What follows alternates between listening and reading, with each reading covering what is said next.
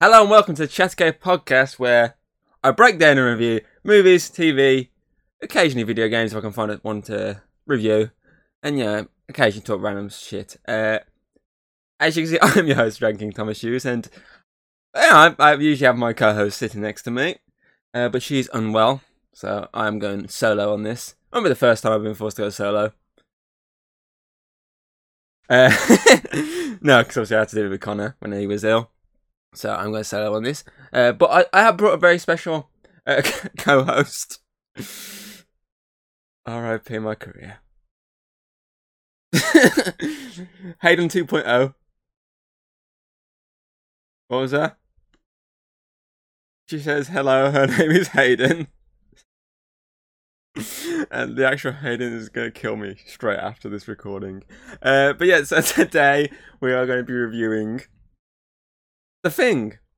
No, not the original from the black and white version. Not the 2011 prequel. The 1982 John Carpenter's The Thing. The follow-up to the prequel, but actually made a long time before the prequel, which you can tell by how dated it looks compared to the prequel, which technically is the same year, but it looks like it's a new film because it clearly is a new film. I know, it's confusing, right? Well, I'm going to get sore holding this up, but oh well. So yes, I'm going to be doing The Thing. And yes, it looks like a VHS, but it's not a VHS, you hold that. I said hold it! It's a special edition Blu-ray.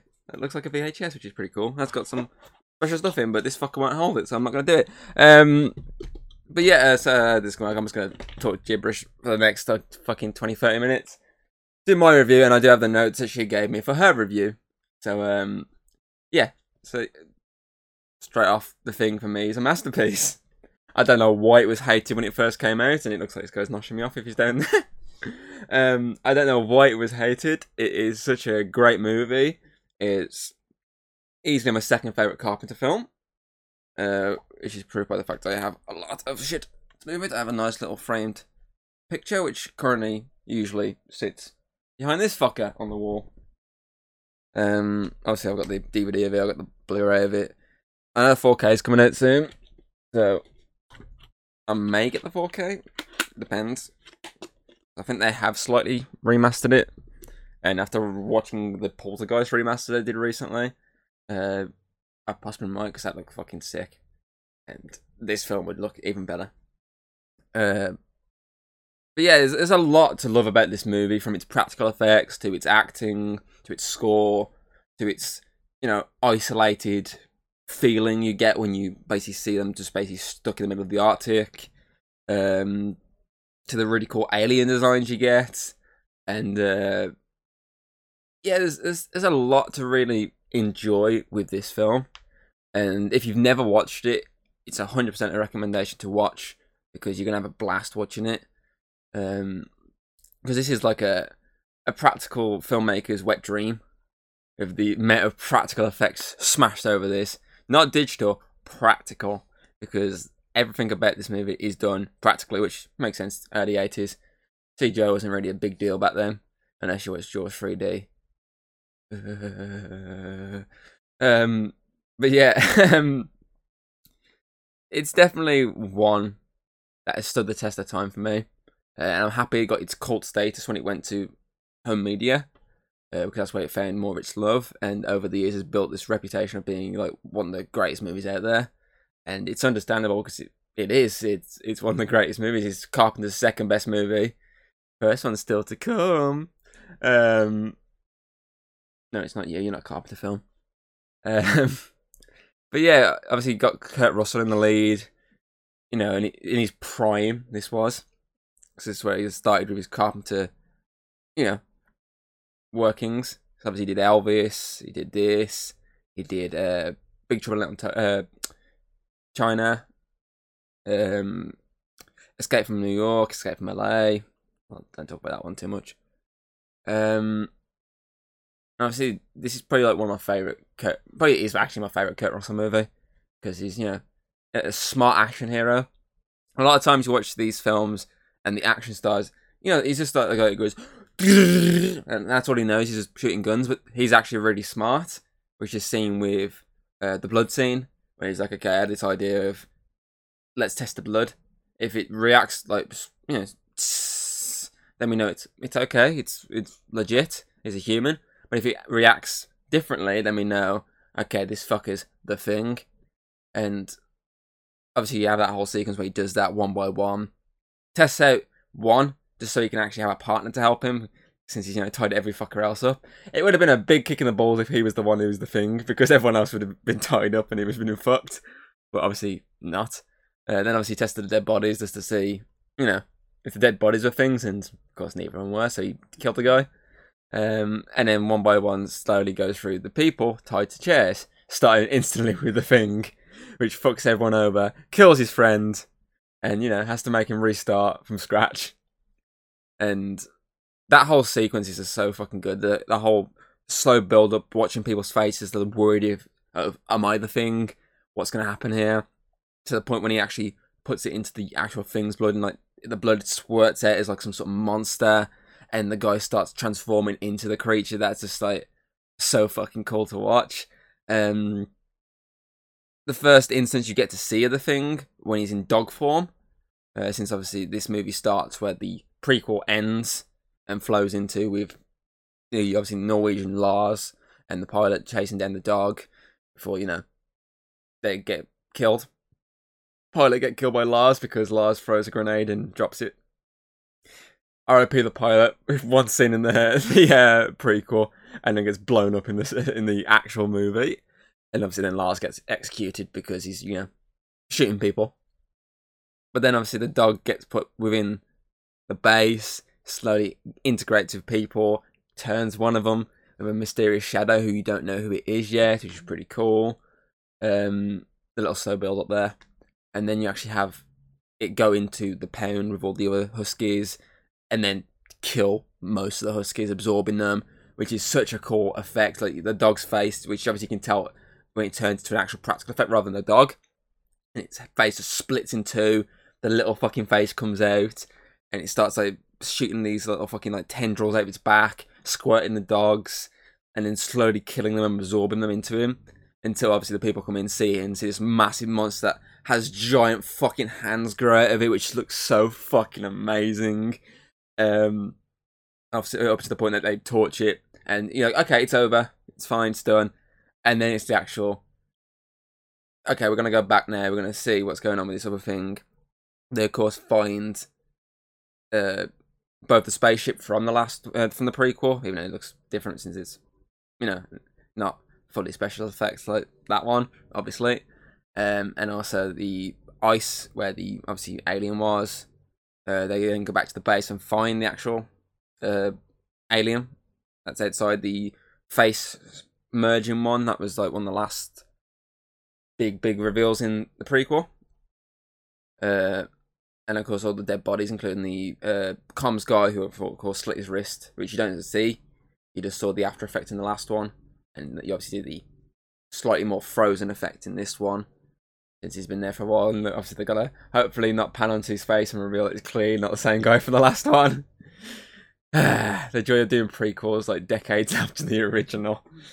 But yeah, so they do all that, and you then get the body brought back. The body's actually revealed to still be alive, even though it's been torched to hell, and that affects one of them, turns him into a thing, but not a full thing, a full human yet, because he hasn't fully had enough time to transform. So what you get to see is like this really cool, like prop hand that he's got, and that really sinister roar in this snow, which is like an iconic scene from this movie. Before they murder it, and then we slowly start picking off the group with the actual other things revealing themselves, taking over people, until in the end we've just got Kurt Russell and Charles left, who of course end up freezing themselves to death because they don't know if the other one's the thing. So they did the smart thing and they say, okay, let's just sit here and wait until we basically die. Smart protagonists, because they could have easily gone, okay, let's just get out of here, and they could have took possibly the thing back to civilization, which early on in the movie a little old school computer was showing us what would happen if the thing went to civilization, like how quickly it would take over the world. So they did the smart thing then of, actually just saying, okay, we're just gonna wait here. If you turn, I kill you. If I turn, you kill me.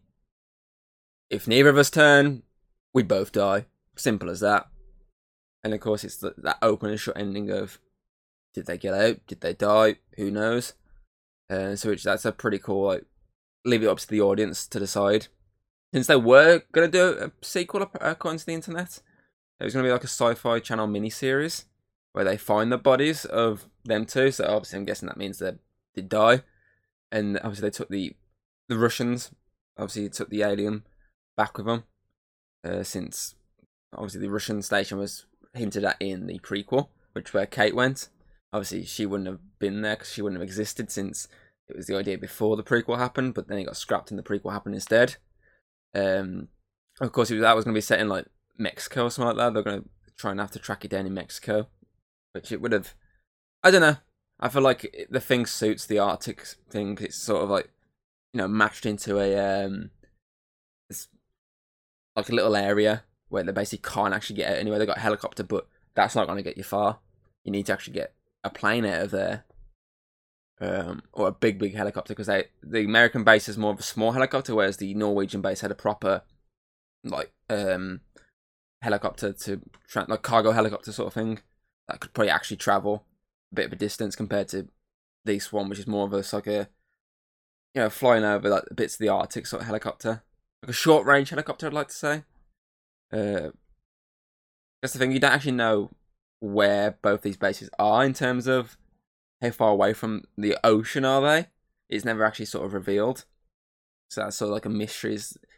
In my mind, I like to think that it's like they're really far away, so they are literally full on isolated from any way of getting to land, which is pretty cool. Plus, they spoke about the fact that they'd need help to come and get them.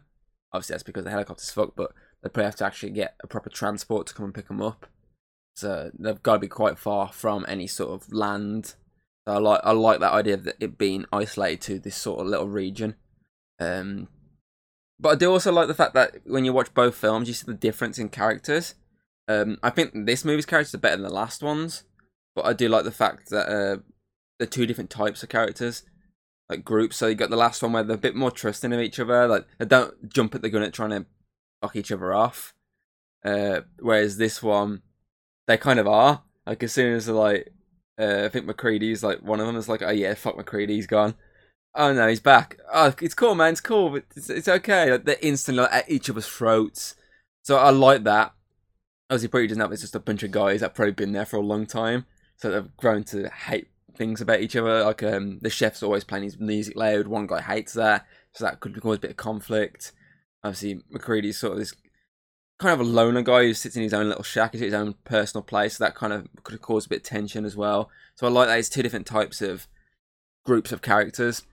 So it's not like you're watching the same film, even though it's the same concept, it feels different enough to get away with watching both movies. So I do like that. I also like Carpenter's score over the top. It suits. It feels very like sinister. Like you're basically like they're fucked. So that's pretty cool. And obviously we got the hint of that in the prequel at the end when they put the credits music or as the Thing soundtrack. So that was pretty cool. That give you a little hint and little, transfer into the actual really good movie. Trying to think what else. The horror looks really. It definitely stands out as one of Carpenter's best sort of horror out there. It probably helps that it's not like this. It is kind of drawn out, but like it doesn't draw it out too much. Like it gives you the shot of the sinisterous. You're like, oh shit, and it gets rid of it quite quick. It doesn't drag it out. It doesn't leave it on the screen too long. For example, the end fight, whereas the last one had like a massive CGI monstrosity chasing Kate, running through a ship, trying to get her. This one, it killed. Obviously, they have a big monstrosity. Obviously, it has to, but more practical one with giant teeth and whatnot. And it pops up on screen, kills two of them, and then appears to obviously Kurt Russell's McCready character, and he kills it within 5 seconds. He throws some dynamite and blows it up. Because you don't need it drawn out, you just need it, oh shit, that looks fucking amazing and so scary. And then he's the quick thinking of, okay, dynamite, dead. So I do like that.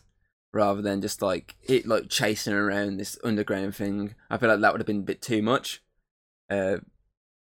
which this movie never does. When it does its practicals, it does it enough so you go, oh, it's scary, but it doesn't do it too much where you go, I can tell it's really fake. That's like, you know, a bit like the CGI one. I feel like if that didn't draw it out, you wouldn't have been as pissy with it because they could have put a lot more money into those sequences. But because they drew it out too much, you can look at it and go, yeah, it looks a bit fake to me. So I do like this one ignores that idea and it's just like, okay, short but sweet. That's all you need. An hour 48 film, but short but sweet. Show them, get rid. Show them, get rid. Show them, get rid. And it does that with pretty much all its practicals in this. I think one of his best practicals is probably the spider head. Where obviously the one guy has a sort of heart attack. And you're like, okay, he's had a heart attack. Yeah, that's not good. So they get the dark. He's trying to, resuscitate him. And when he does the fucking clear the defib on him, obviously his chest opens up into like giant teeth and grabs the guy at his arms, bites his fucking arms off. Obviously kills him in the process because blood loss. And then obviously his body slowly like transforms. His head starts going crazy. He gets another head at his body. They torch it. It comes alive. His head rips off, and all you see is like a shot of its head, and you see like little spider legs pop out of that head, and it's like so creepy. I think another film did that recently. That was it. I think it was the first one did that with I can't remember his name, but the Jewish kid's character. There's this scene with his head, if I remember correctly, that has the same sort of thing, but obviously it's more digital rather than practical. And practical here looks a lot better, and it's on the fucking 80s. Trying to think what else here.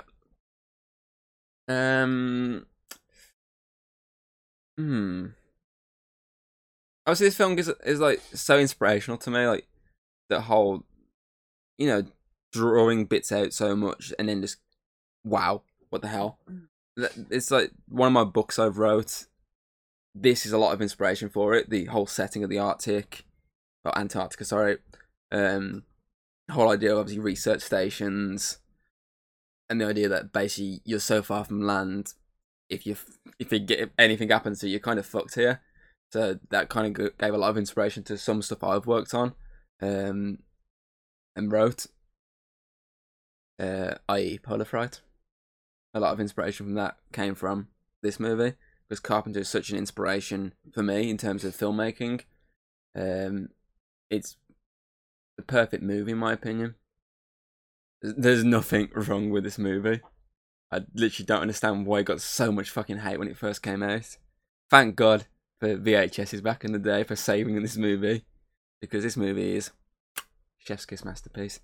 I'm just going to steal from Hayden's notes here, see if I missed anything. No, she kind of covered the exact same things I've just said. So I don't think of something else. I know there's a remake apparently in the works from Blumhouse, the guys who obviously did Halloween and all that. I know apparently they're trying to do a remake, which is going to focus on bits from this, bits from the original, the Thing from Another World, and also bits from the source material. So it's kind of going to cram all of it into one film apparently.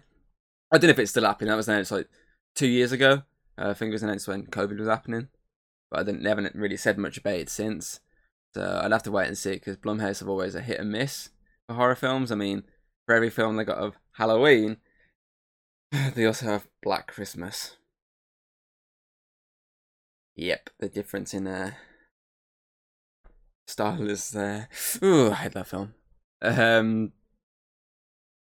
Obviously, I think I spoke last time at the end and I referenced the fact there's an actual Thing game that came out. I think on Xbox, I think it was, and like PlayStation. Was it 2 or 3? I think it was 2. Yeah, it would have been 2, because 3 was more when 360 was a thing. Yeah, so PlayStation 2 and, as I say, I believe it was Xbox. There was The Thing video game. Never played it, don't know much about it. But there's a lot of, obviously, games that have took inspiration from The Thing. Obviously, Among Us is a big one, which we referenced last time. There's another one. I can't think what it is off the top of my head. It's like it's like a space game, and like one of you is like can turn into a monster. I can't think of it. What? No. Well, Jackbox did do that as well in one of their game modes, but there's an actual proper video game. There's a couple that are very. Yeah, you just can't think of the name, can you? There's one that's coming to my mind. I literally just can't think of the name. But yeah, there's the game like that.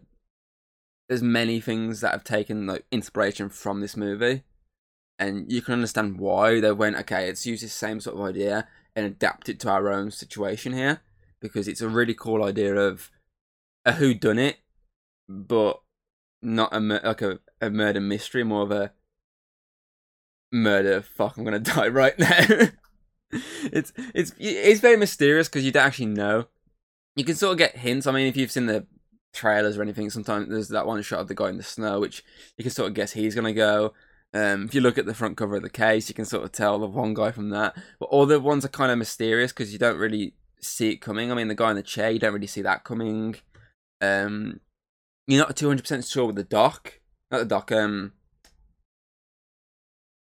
can't remember his name, but the guy that basically they lock away, Blair. That's it. You don't 100% know if he is or not, because it could be the case of he's gone crazy because of trying to basically just stop them from getting away, but also could be the idea he's doing it to get them all. So you don't actually know. You don't even know when it got him. Obviously, there's the mystery of is McCready one of them at multiple points. Is Windows one? Basically, every single person you don't really know until it happens. Like, oh shit, I did not see that coming. Apart from, as I say, there's sort of the hints with the big fella when he obviously constantly complaining about his chest. There's kind of hints there. You're like, okay, something's a bit off here. He's either really ill or he's one of them. And obviously, the first guy, it's like one of the most iconic shots. But yeah, everyone else is sort of like, it keeps it under wraps until boom, there you go, done. So that's pretty cool. Trying to think what else here. I think I've basically covered most things with this now. Yeah, I've kind of covered everything I can think of, really. And obviously, I've gone through most of the movie here. Obviously, this would very much help with a back and forth situation. So that only is about 5 minutes off there. But you know, what can you do if someone's ill? Especially when my new partner's not doing anything. He's just the mute. You know, you have to pick who you got. Okay, then I'm gonna get to the ratings then, because I can't really think too much. If I think of anything, I'll just fucking throw it at the end. But for now, I'm gonna go straight to the ratings. As I say, for me, this is a fucking masterpiece. Bless me. But yeah, for me, it's a masterpiece. I thought I was gonna sneeze again. Then I have to repeat myself. But no. I've seen nothing wrong with this film. The practicals are so good. The horror is so good. The music's so good. The cinematography is spot on. A lot of the shots where it could like just pan to something else, but he doesn't. He did it so slow. There's a shot when they obviously find the alien. Obviously they got it on the table. There's a low shot. There's a lot of guys' asses, but you know if you look past that, it's a very slow pan around to show you the room before revealing like the alien, which is I like those sort of shots. They're pretty cool. Very continuous shot. It's just a really good movie that utilizes practical effects to its limit and doesn't overuse it to make it look fake. So yeah, for me, this film is easily like the top of the line, and I'd easily give it 10 out of 10, which of course is a dragon's egg. I have no quarrels with it whatsoever. Now I'm gonna try and not drop my phone if it's on wired and get the notes up that she has sent me. Okay, so she has put that the use of practicals really helped sell the body horror. She hasn't put this, but body horror is very Cronenberg. Obviously, film like The Fly and stuff like that, so it does kind of give me vibes of that at times. The music makes you feel tense and has the air of mistrust, which fits the atmosphere of the film. Very true. There's a lot of shots of people's faces where they're looking like, oh, shit, am I going to get revealed here? I'm actually a thing. I don't know. And the music sells it like really sinister. Like, actually, I think it's gone like a thing. Oh, wait, no, it's not a thing. It's fine. They did a good, smart protagonist. Very true. Kurt Russell was spot on. He was the smartest of the bunch. He always knew how to basically get everyone in one room. I mean, get some dynamite. He knows they're going to come after him. Like, gets ready to lie. He's like, okay, everyone back up into one room. Can have you all in sight. Do as I say. We can all get this alive. If not, boom goes the dynamite. There's a very ambiguous ending. And it's probably the best way to end the film. I agree very much with that one. And it's very smart and creative plot. Again, I very much agree with that. And Kurt Russell was the perfect choice for the lead. I very much agree with that as well. And with all that little note she gave me here, she would give it, is this bang on? So no more, no point anything. Okay. Okay, so she's give it a bang on 9 out of 10, which of course is a golden egg, which would then make my job simpler. Thanks for not doing the points. Which would obviously give this movie the Chatter Cave overall rating of 9.5 out of 10. I can agree with that. I can agree with that. Obviously MVP time. I think we both agreed on the MVP here. I've said to you before, I said whatever you send me MVP runner up, I can literally just wipe it off the slate and just go with what I choose. But I agree with the choice of MVP. It's simple. It's going to be Kurt Russell as MacReady. Very smart character. He's has his obviously generic action movie like hero within him, but he has on top of that a non-generic smart action hero. Like, he has the buildings of what would be the generic action hero, but then they've added stuff to him to get rid of that and make him actually a smart protagonist who knows what he's doing here and can easily save everyone from the thing. Oh, it actually reminds me. Obviously, you point out while watching it. If you have the subtitles on, they actually capitalise the thing every time someone mentions, oh, it could be the thing. They actually put it in capitals, which is pretty cool. So runner up. No, I could agree with that. Obviously, she's agreed on she's put Childs, who's played by Keith David, and I can agree with that. She's put runner up since he acts as the more aggressive version of Kurt Russell, and the fact, obviously, it's both him and Kurt who are together at the end, not knowing if either one of them is the thing, but accepting the facts. Oops. But both accepting their fates is brilliant. You put facts. Kind of threw me off there. Accepting their fates is brilliant.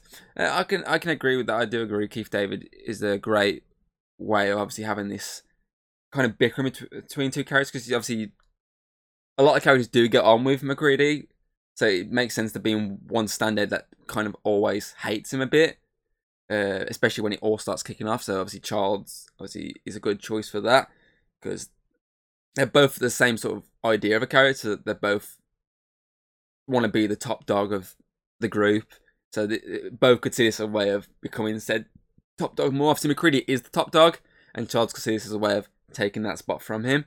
And of course, there is these moments where they both obviously are working together to deal with the threats, and plus their choice at the end to say, okay, let's both die here because we don't know who's the actual thing, is a great, obviously, way to have both characters connect even more.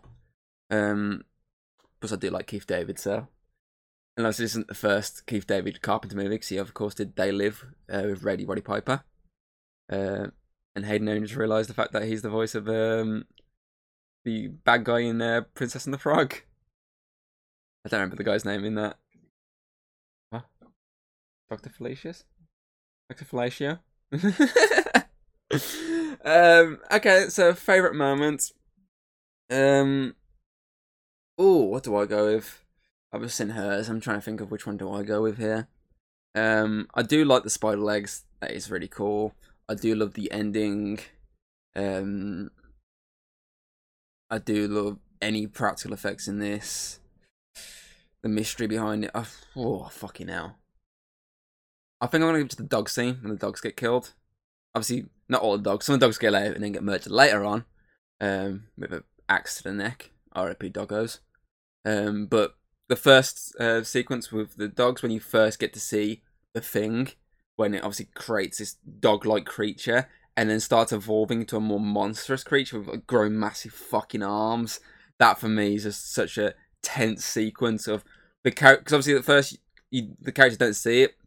Obviously Clark comes and finds it, sets the alarm, gets it. Obviously, no, doesn't set the alarm. Obviously McCready hears the dogs howling, sets the alarm. All of them come running in. They see this creature slowly transforming. And they have to watch as it transforms to the point of it can fucking run at them. And obviously then Charles has to come in with the flamethrower and torch him. But I do love his reaction to it. Like, he doesn't know how to react at first. He's like in shock of what he's seeing until it comes at him, and then he flamethrowers it. And that for me is a great sequence. And I feel like that tops other sequences that definitely are up there for me. So for Hayden, she's put the testing of the blood. It makes sense. It makes it seem like everyone looks suspicious, which it does. Windows is a good example there. There's a lot of zoom-ins on his face where he's looking really nervous and like really aggressive. Like, everyone else is like looking like chilled. Like, is it him? And he's looking like really aggressive, and you're like, shit, is it actually going to be him? Like, I mean, it makes it so obvious that it's not going to be him. So you can kind of see that, but I do like agree with the fact that they like zooms in. It's like, whoa, this guy could actually be a thing here. And she does put the way the blood reacts looks great, which it does. I mean, you have that weird like monstrous creature come out, and you see the little drops of blood on the floor. Is that they sort of shimmer away, like it is. Like, even though it's not a body anymore, the blood's still a life form and slowly slides off screen. I do like that. I do agree with that. It's pretty fucking cool. And when obviously the thing turns while being tied to the other guy is great. And again, I agree, because obviously you see him at first shaking, and then you see the transformation into the practical effects guy, and then obviously he sort of grows up to the obviously rip himself out of the chair, grabs Windows, R.I.P. Windows. But I do love that scene where his head just like cracks open, bites Windows. Yeah, obviously you can tell Windows is like a dummy at that point, flailing around the room. But I do love the fact that obviously the dub over the screen and him going, ah, as he's smashing through everything in the room. Obviously, as a generic thing of, oh no, my flamethrower's not working. Shit. But obviously eventually, oh, it worked. Yay. And of course, poor Windows in the corner going, blah, blah, blah, blah, blah. But obviously we don't know in that thing, because obviously it hasn't absorbed him. It tried to eat him. But we don't know if it actually did do anything to him to make him, like, the thing. So for all we know, Kurt Russell picked up Windows' flamethrower and just torched Windows for no other reason. I like to think that's Apple getting back at Microsoft. Kurt Russell's Apple in the situation, and poor Windows over there. R.I.P. Windows. But yeah, I agree, that is a really good scene, and it definitely does set up the rest of the movie even more, because that's sort of like a big pinnacle moment where the cast is slowly trimmed down even more, and then it's obviously bit by bit, then it's coming towards the ending where everyone else is starting to get taken from the screen. So yeah, I agree with that. Is there anything else we can say here? Not really off the top of my head. I mean, I've covered everything that she wanted. Let's try not knock my phone over. So yeah, I feel like that covers most of this movie. As we're going to carry on with our horror right leading to October, so we've got one more before the October spooky month. And of course, that is again another John Carpenter classic, which is going to be Halloween. Another one of my top contenders to greatest movie of all time. So yeah, it's going to be very interesting. Obviously, that's one. This is obviously, The Thing was Hayden's first chance of watching this movie. Obviously, she'd known about it before, but she'd never actually watched it. Whereas Halloween, she's actually seen. So this here is her first reaction to The Thing. Sadly, she's not here to actually react in person. She's off camera currently, lazing around.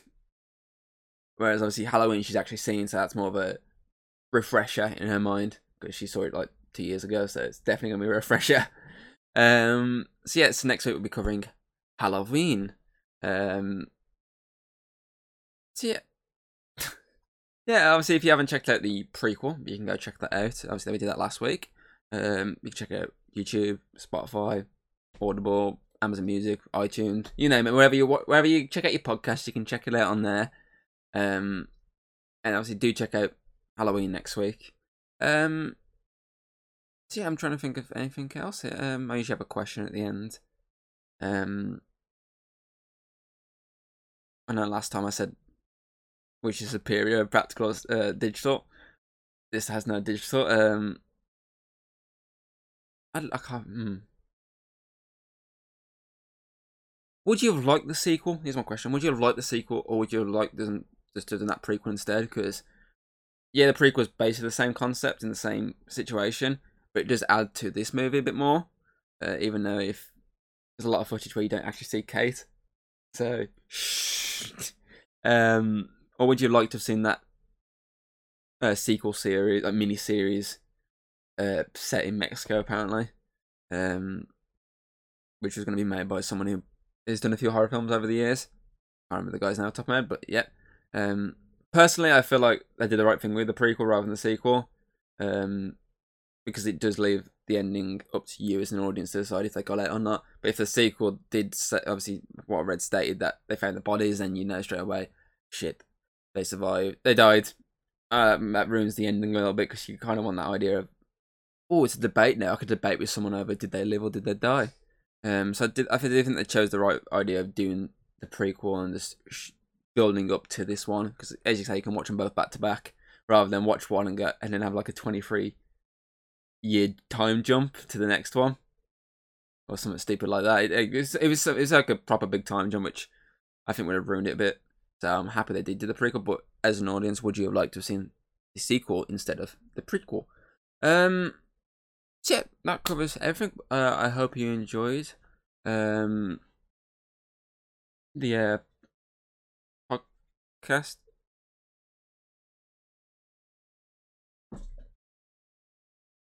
My co-host just died. Hold on. Hold on. Where is he? Where's he gone? Where's he gone?